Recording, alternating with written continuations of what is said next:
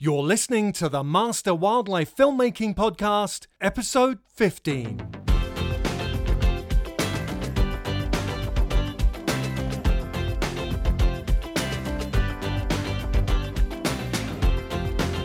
Derek and Beverly Joubert are award-winning filmmakers, National Geographic explorers in residence, and wildlife conservationists who have been filming, researching, and exploring in Africa for over 30 years. Their mission is the conservation and understanding of large predators and other key wildlife species that determine the course of all conservation in Africa. They are the founders of the Big Cats Initiative with National Geographic, which currently funds 80 grants in 27 countries for the conservation of big cats. The Jouberts have made over 25 films for National Geographic, published 11 books, half a dozen scientific papers, and have written many articles for the National Geographic magazine.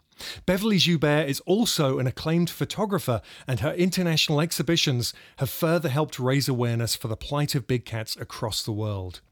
Their films have received international recognition with major accolades, including 8 Emmys, a Peabody, a Wildscreen Panda Award, and also a Lifetime Achievement Award at the Japan Wildlife Film Festival, to name but a few. The Jouberts were also awarded the World Ecology Award alongside Prince Charles and Richard Leakey, and in 2009 they were inducted into the American Academy of Achievement with the likes of the Archbishop Desmond Tutu. In 2013, the Jackson Hole Wildlife Film Festival awarded Derek and Beverly with the Outstanding Achievement Award. In 2011, Derek and Beverly were honoured with the Presidential Order of Meritorious Service by the President of Botswana for their work within the country. And in 2014, Derek and Beverly won the prestigious Lifetime Achievement Award from the SAFTAs. In recent years, the Jouberts have expanded their conservation outreach through another business venture, Great Plains Conservation. Derek is CEO of the company, and together with their business partners, they've found a way to bring together conservation, communities, and conservation tourism to fund large tracts of land that can be protected for local wildlife and the surrounding communities. Today, that land totals about 1 million acres in Africa. All of Derek and Beverly's work coincides with one aim: to save the wild places of Africa and to protect the creatures that depend on them. The president of Botswana described them well when he said, "Theirs is a lifelong passion for each other, for big cats, for Africa. They are true children of Africa." Thank you, Derek and Beverly, for taking the time out. I know your schedule here at the Jackson Hole Film Festival is very, very busy. So thanks for taking the time out, first of all. Being on this podcast is all about inspiring filmmakers, and you guys are icons in the natural history filmmaking world. So it's a true honor to have you on the show. I'd like just to start by asking you about how you got into wildlife filmmaking. What was it that drove you into this field? Well, really for both of us, I think it was coming from a conservation background and studying lions and studying Africa and really trying to peel back the layers of Africa. And then we found some cameras, we picked up those cameras, and we used cameras as a communication medium to the rest of the world. And we were finding that, I'd written a scientific paper that reached 12 other people and taken some tourists around, and that was maybe 100 people. But one of our early films, Eternal Enemies, was seen by 1 billion people. So the power of that voice is quite significant. Yeah, that's incredible to have that reach with film. Absolutely.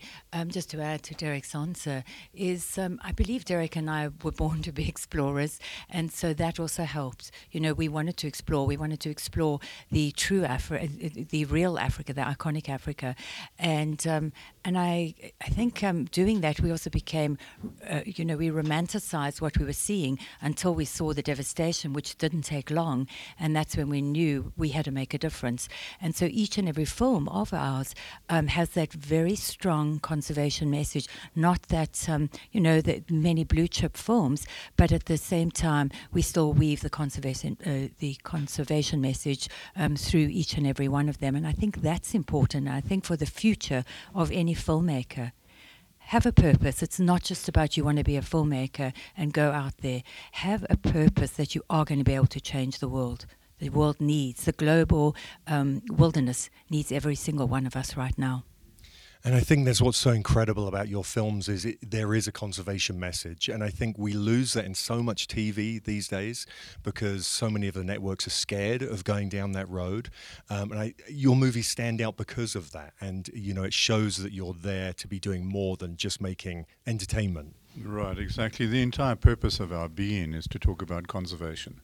So Beverly and I wake up in the morning and think about how we can change the world and how we can bring the conservation message through. So film is one way, and we do that a lot, but we do it in all sorts of other forms of our daily life anyway. So we get involved in rolling up our sleeves in big conservation moves, like we're moving 100 rhinos out of South Africa into Botswana. Physically, there may or may not be a film associated with that. We started the Big Cats Initiative to save big cats. And again, I don't think we've done a film specifically about the Big Cats Initiative. So it is just one more weapon for us, this filmmaking, but it's all about conservation. And each film needs to be shown to the governments of the country, because we have seen through our 30-odd years of making films in Botswana and a little in Kenya that you can make a difference. You can actually help influence the change in the country.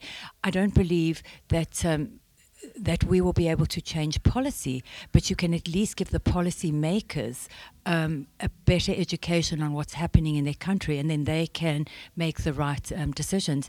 And just to give you an example, we made a film called Patterns in the Grass, and they were going to put up all these fences that were going to block the migration. Well, they straight away stopped that, but they also stopped they would give open season to hunt zebra so that they could sell the skins. They straight away stopped that because in our film it showed that the migration went from 45,000 down to 7,000. So you can have an impact, and that's why I say you have to have a social consciousness to make a difference in every single film that we make.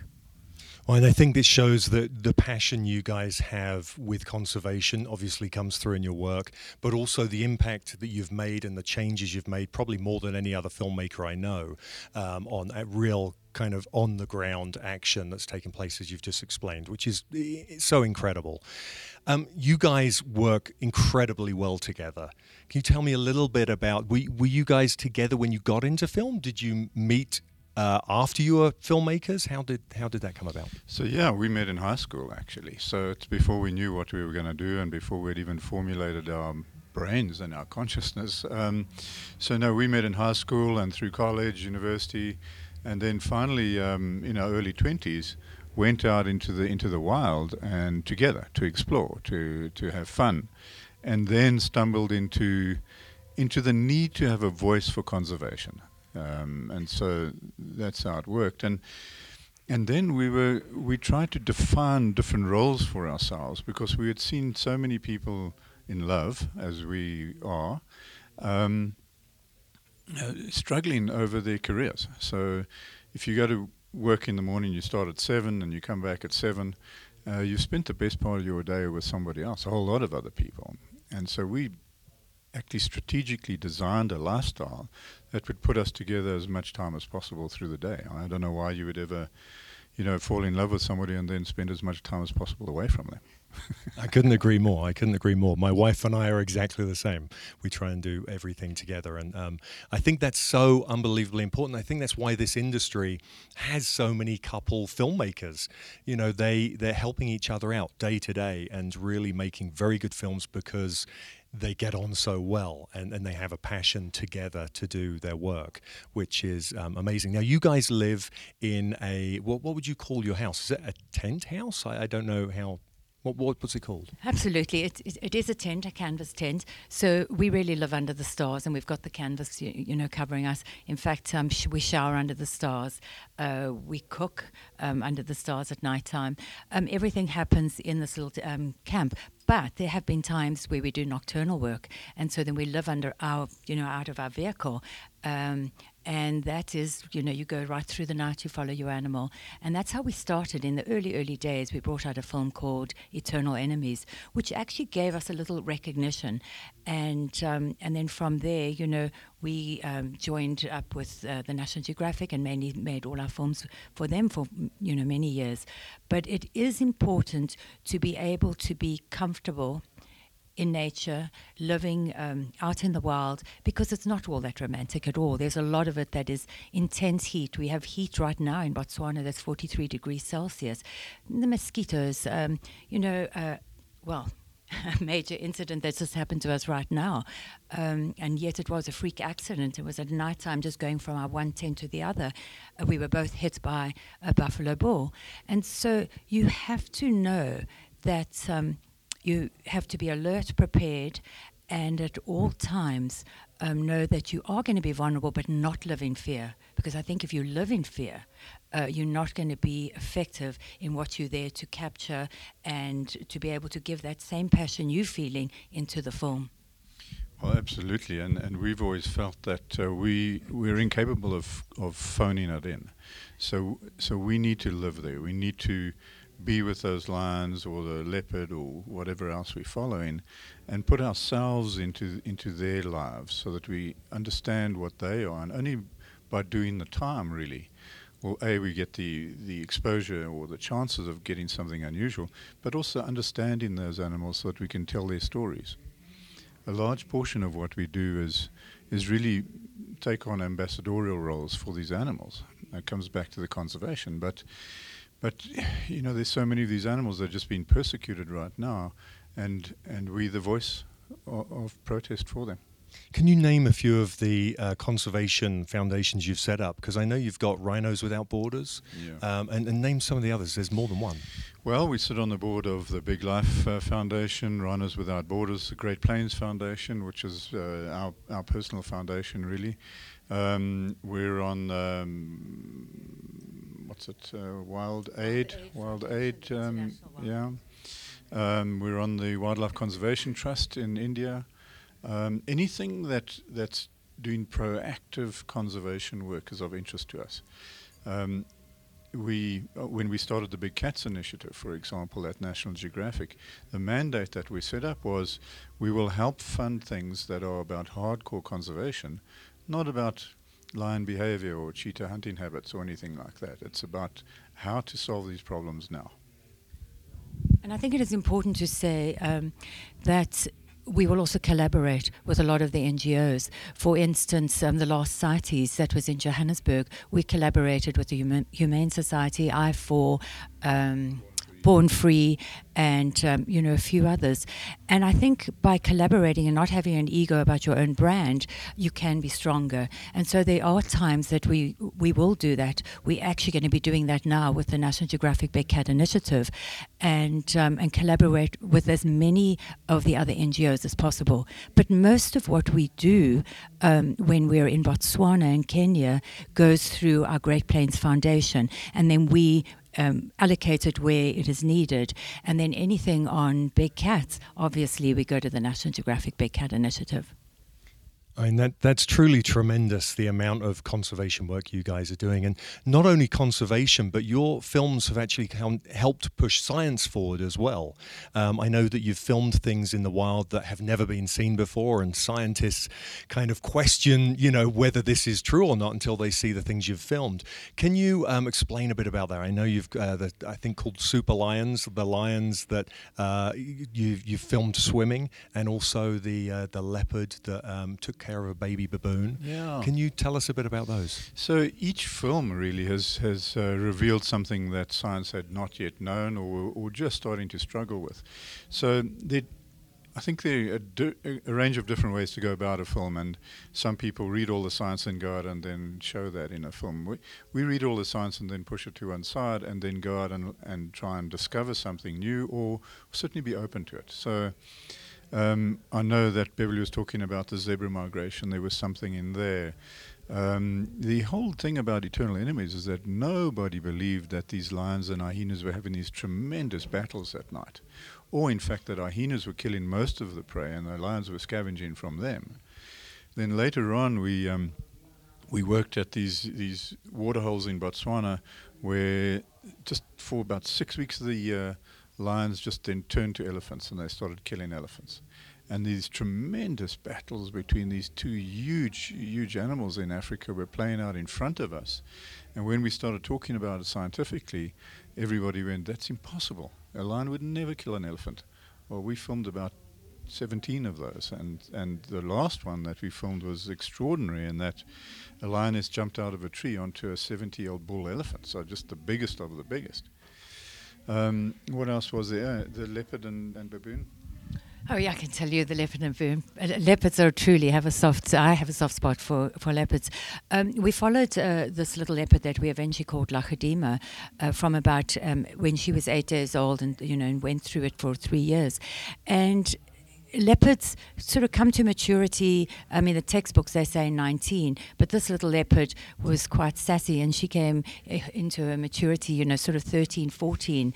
And her mother and herself had been terrorized by baboons constantly, in their dens, or if she was out hunting if her mother was out hunting, her mother would actually run from baboons. And so what we saw surprised us. When she was about 13 months old, she saw an opportunity. There was a female baboon with a baby, and she killed the female. None of us had seen the baby. I don't think little Lachadima had, nor us. And she dragged this baboon up a tree very quickly because there was a hyena close by, and so she got it up the tree. But as she pulled the baby up, the mother up a tree, this little thing fell out of the mother's fur, landed on the ground. And I think we were spellbound. We thought, okay, a predator, there's prey, we know what's going to happen. But the reverse happened. The innocence of the baby baboon, just sort of not running and sort of reaching out. And like you could see, Lachadima was intrigued. She picked her up by the scruff of her neck, took her up. And then for hours, they lay together. She groomed it. They fell asleep together because it was really cold, the chill of winter. And it was just that, oh my gosh, we can all live together. Yeah, I mean, it's incredible. You watch that piece of film and it's, inspiring to see how animals, predator prey, but then the interaction and the love, the kind of maternal instinct between two species is astonishing, absolutely astonishing. Well, I think, yes, it's that empathy, really. And there are so many lessons from the wild that we pull through into our lives. And we discover then that these animals, elephants in particular, but other cats like leopards, have all of these things that we most admire in ourselves. And they have none of the things that we dislike about our species. Now, you guys have seen a lot of predator-prey interaction. How do you feel about that when you're in the field? Because it's one of those things. It can be hard to watch. I've seen the elephant with 10 lions on it, and what's it like? I mean, it's nature. It's happening in front of you. Is that something you get desensitized to after a while, or what's the feeling there? Yeah, I think the danger is that you desensitize to it. But we've been very, very strict on ourselves on a number of levels here, because our business for a large chunk of our careers was filming kills. So we needed to very early on set up some ethical boundaries and also some emotional boundaries. And so one of the rules, for instance, is that we never intervene. So if it's happening and it's nature and it's in front of us, we never intervene. It doesn't matter whether it's a beautiful little baby elephant and hyenas, which are generally thought of as not being as beautiful. But the times that we do intervene is when it's man-made. So if it's an elephant in a snare, we won't just film it and watch it until it dies. We then try and arrange some veterinary services to come in and do that sort of thing. But we're also very disciplined about not pushing it away too far. So we've seen over 1,400 kills, and wow. With that sort of volume, you'd expect us to just chalk up another one. But each one is a celebration. Not that we got it on film or missed it, but a celebration of life and that amazing passing of energy that you see only twice in your life. And one is when you're born, and one is when you die. And to be in the presence of that transferal of energy is quite a privilege, and so we're careful to celebrate that. And of course, we spend an enormous amount of time, with the animals. And so it's a little bit at times like losing a family member. Even though we perhaps, the zebras in that particular film, aren't the key subject. But we've been filming zebras during the day and we've watched them give birth. And then all of a sudden at nighttime, a hyena, killed a zebra. And I think that's the only way to treat it is with an immense amount of respect. And by doing that, we don't sensationalize any of these kills either in our films. I think that is important because that's when I think we are not being humanely fair to animals because the rest of the world starts thinking that it's their playground. And I don't think that is right. And indeed, if you get a sort of snuff film of one kill after the other, again, you desensitize the audience to the importance of this. Right, yeah. And also you start projecting two things. One is fear, so everybody then says, wow, these lions and leopards are terribly fearsome. But they only kill every couple of days, so they've got lives in between those. And then the other thing is that we start, as you say, viewing them as our entertainment. So everybody then goes out into the bush on safari and says, I want to see a kill. Because it's like a sports event. And I think we've got to be careful about that. Absolutely. I couldn't agree more. Let's talk a little bit about your setup. You guys, I think we've all seen you out being filmed out in the bush, driving around in your truck. Is that a daily occurrence for you guys? You head out in the truck. Are you always in the truck? Do you ever leave the truck and move away? What kind of setup do you have? Yeah, so Jake, it depends on the project. So I'd say 80% of the time we're out pre-dawn, driving across the river, getting out into the right place where we think that we could probably pick up the subject. And we work damned hard. So we're up at 4 in the morning, 4:30 we're out, and then we come back in the dark if we're not working at night. If we are working at night, we reverse that. So we go out at 4 in the afternoon, work through the night, and come back at 10 in the morning. But it's largely vehicle-based, not for any safety reasons at all, but because in many African reserves or wildlife areas, these animals are much more used to vehicles than they are to upright walking man. And in fact, we've been hunting them for 3.5 million years, so they've developed this resistance and fear of upright walking man. And so our whole lives and our methodology is to try and de-stress these moments so that if it's a vehicle that's parked there, we can get in relatively close, not too close. We don't get out the ground and crawl up to them and stick GoPros in their noses and that sort of thing, because that just increases the stress of the animal. And our ambition is to be there consistently long enough that these animals stop even looking at us, and then we can get natural behavior. And then we have a film in the festival right now called Soul of the Elephant, and of course that actually broke the routine of living out of a vehicle. We did a lot of walking. It was a lot of the time through water, especially when the water got too shallow for us to push our canoe. And we actually lived out of the canoe for weeks at a time because we were going from one point where the Okavango was feeding this particular spillway, which is called the Cylinder Spillway. And we did that spillway a few times because we were looking at elephants and the behavior of elephants in a different way. We wanted to celebrate elephants. We wanted to be able to stop the ivory crisis, happening in Asia, but for people to say, wait a minute, they do have a heart. They're incredibly intelligent. So we were celebrating them all the way. And living out of the canoe, I got to the end of the trip and I remember Derek saying, "Sir, how did you feel?" I said, "I don't want this to ever stop." It was blissful, it was magical, and incredibly exciting because, as you can imagine, a little canoe in the water with the elephants crossing from side to side, and some of them saw us as sort of fear and a threat, and they either charged or ran away. But as we got closer and closer to the areas where they weren't being harmed, so out of poachers' way, sometimes we were just invisible. Yeah, that's incredible. Now, obviously, in situations like that, and many of the filming situations you've been in, you must have had issues one way or another, whether it's dangerous animals, and I don't mean that as, just the fact that you're out there in the middle of wild animals, and also equipment. I mean, we can be filming in a studio and equipment goes wrong.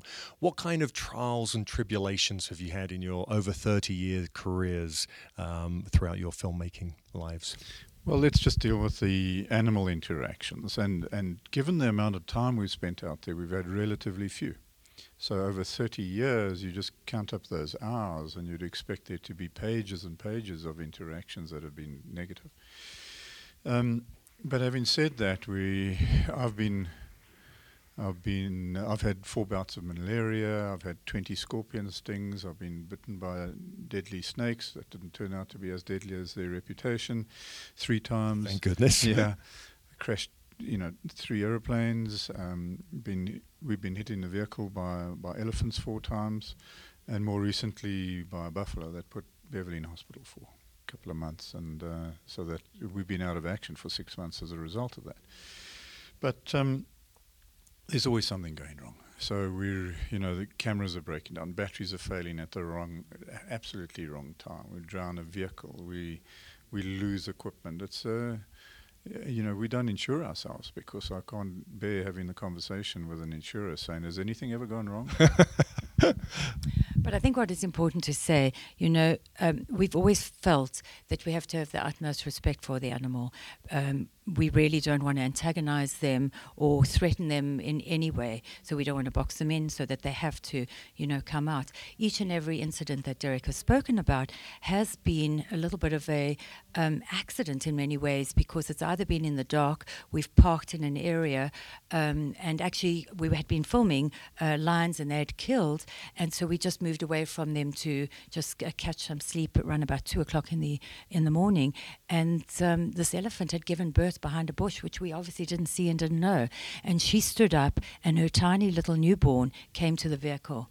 And she was irate, and she started kicking sand at us, and we lifted our heads to see what was kicking sand at us, and it was it was this female cow, and so she hit us, but at least we handled it in a way that also was respectful to her.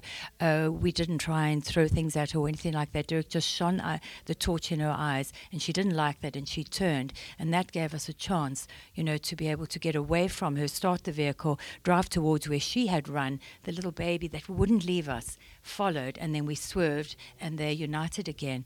And so I think it is important for any future filmmaker is to have that utmost respect. Accidents will happen, but when the accidents happen, try and be responsible so that the animal doesn't get harmed. I think also it was some of the major threats that we've had and have been from poachers, and we've got notes every now and again saying we know where we live and we'll come and get you, and also from the hunting fraternity. So we've been fairly anti-hunting for a long time, and increasingly so as these numbers disappear. And for instance, there are maybe 20,000 lions, and of those maybe 3,500 male lions. But we still allow universally the shooting of 660 male lions a year, and so that's not sustainable. So we've been talking out about that, and some of those plane crashes I was talking about were a result of direct sabotage, and they've fired rounds of ammunition into our camp, and so it's ironic that through all of this, our biggest threat is really our fellow man.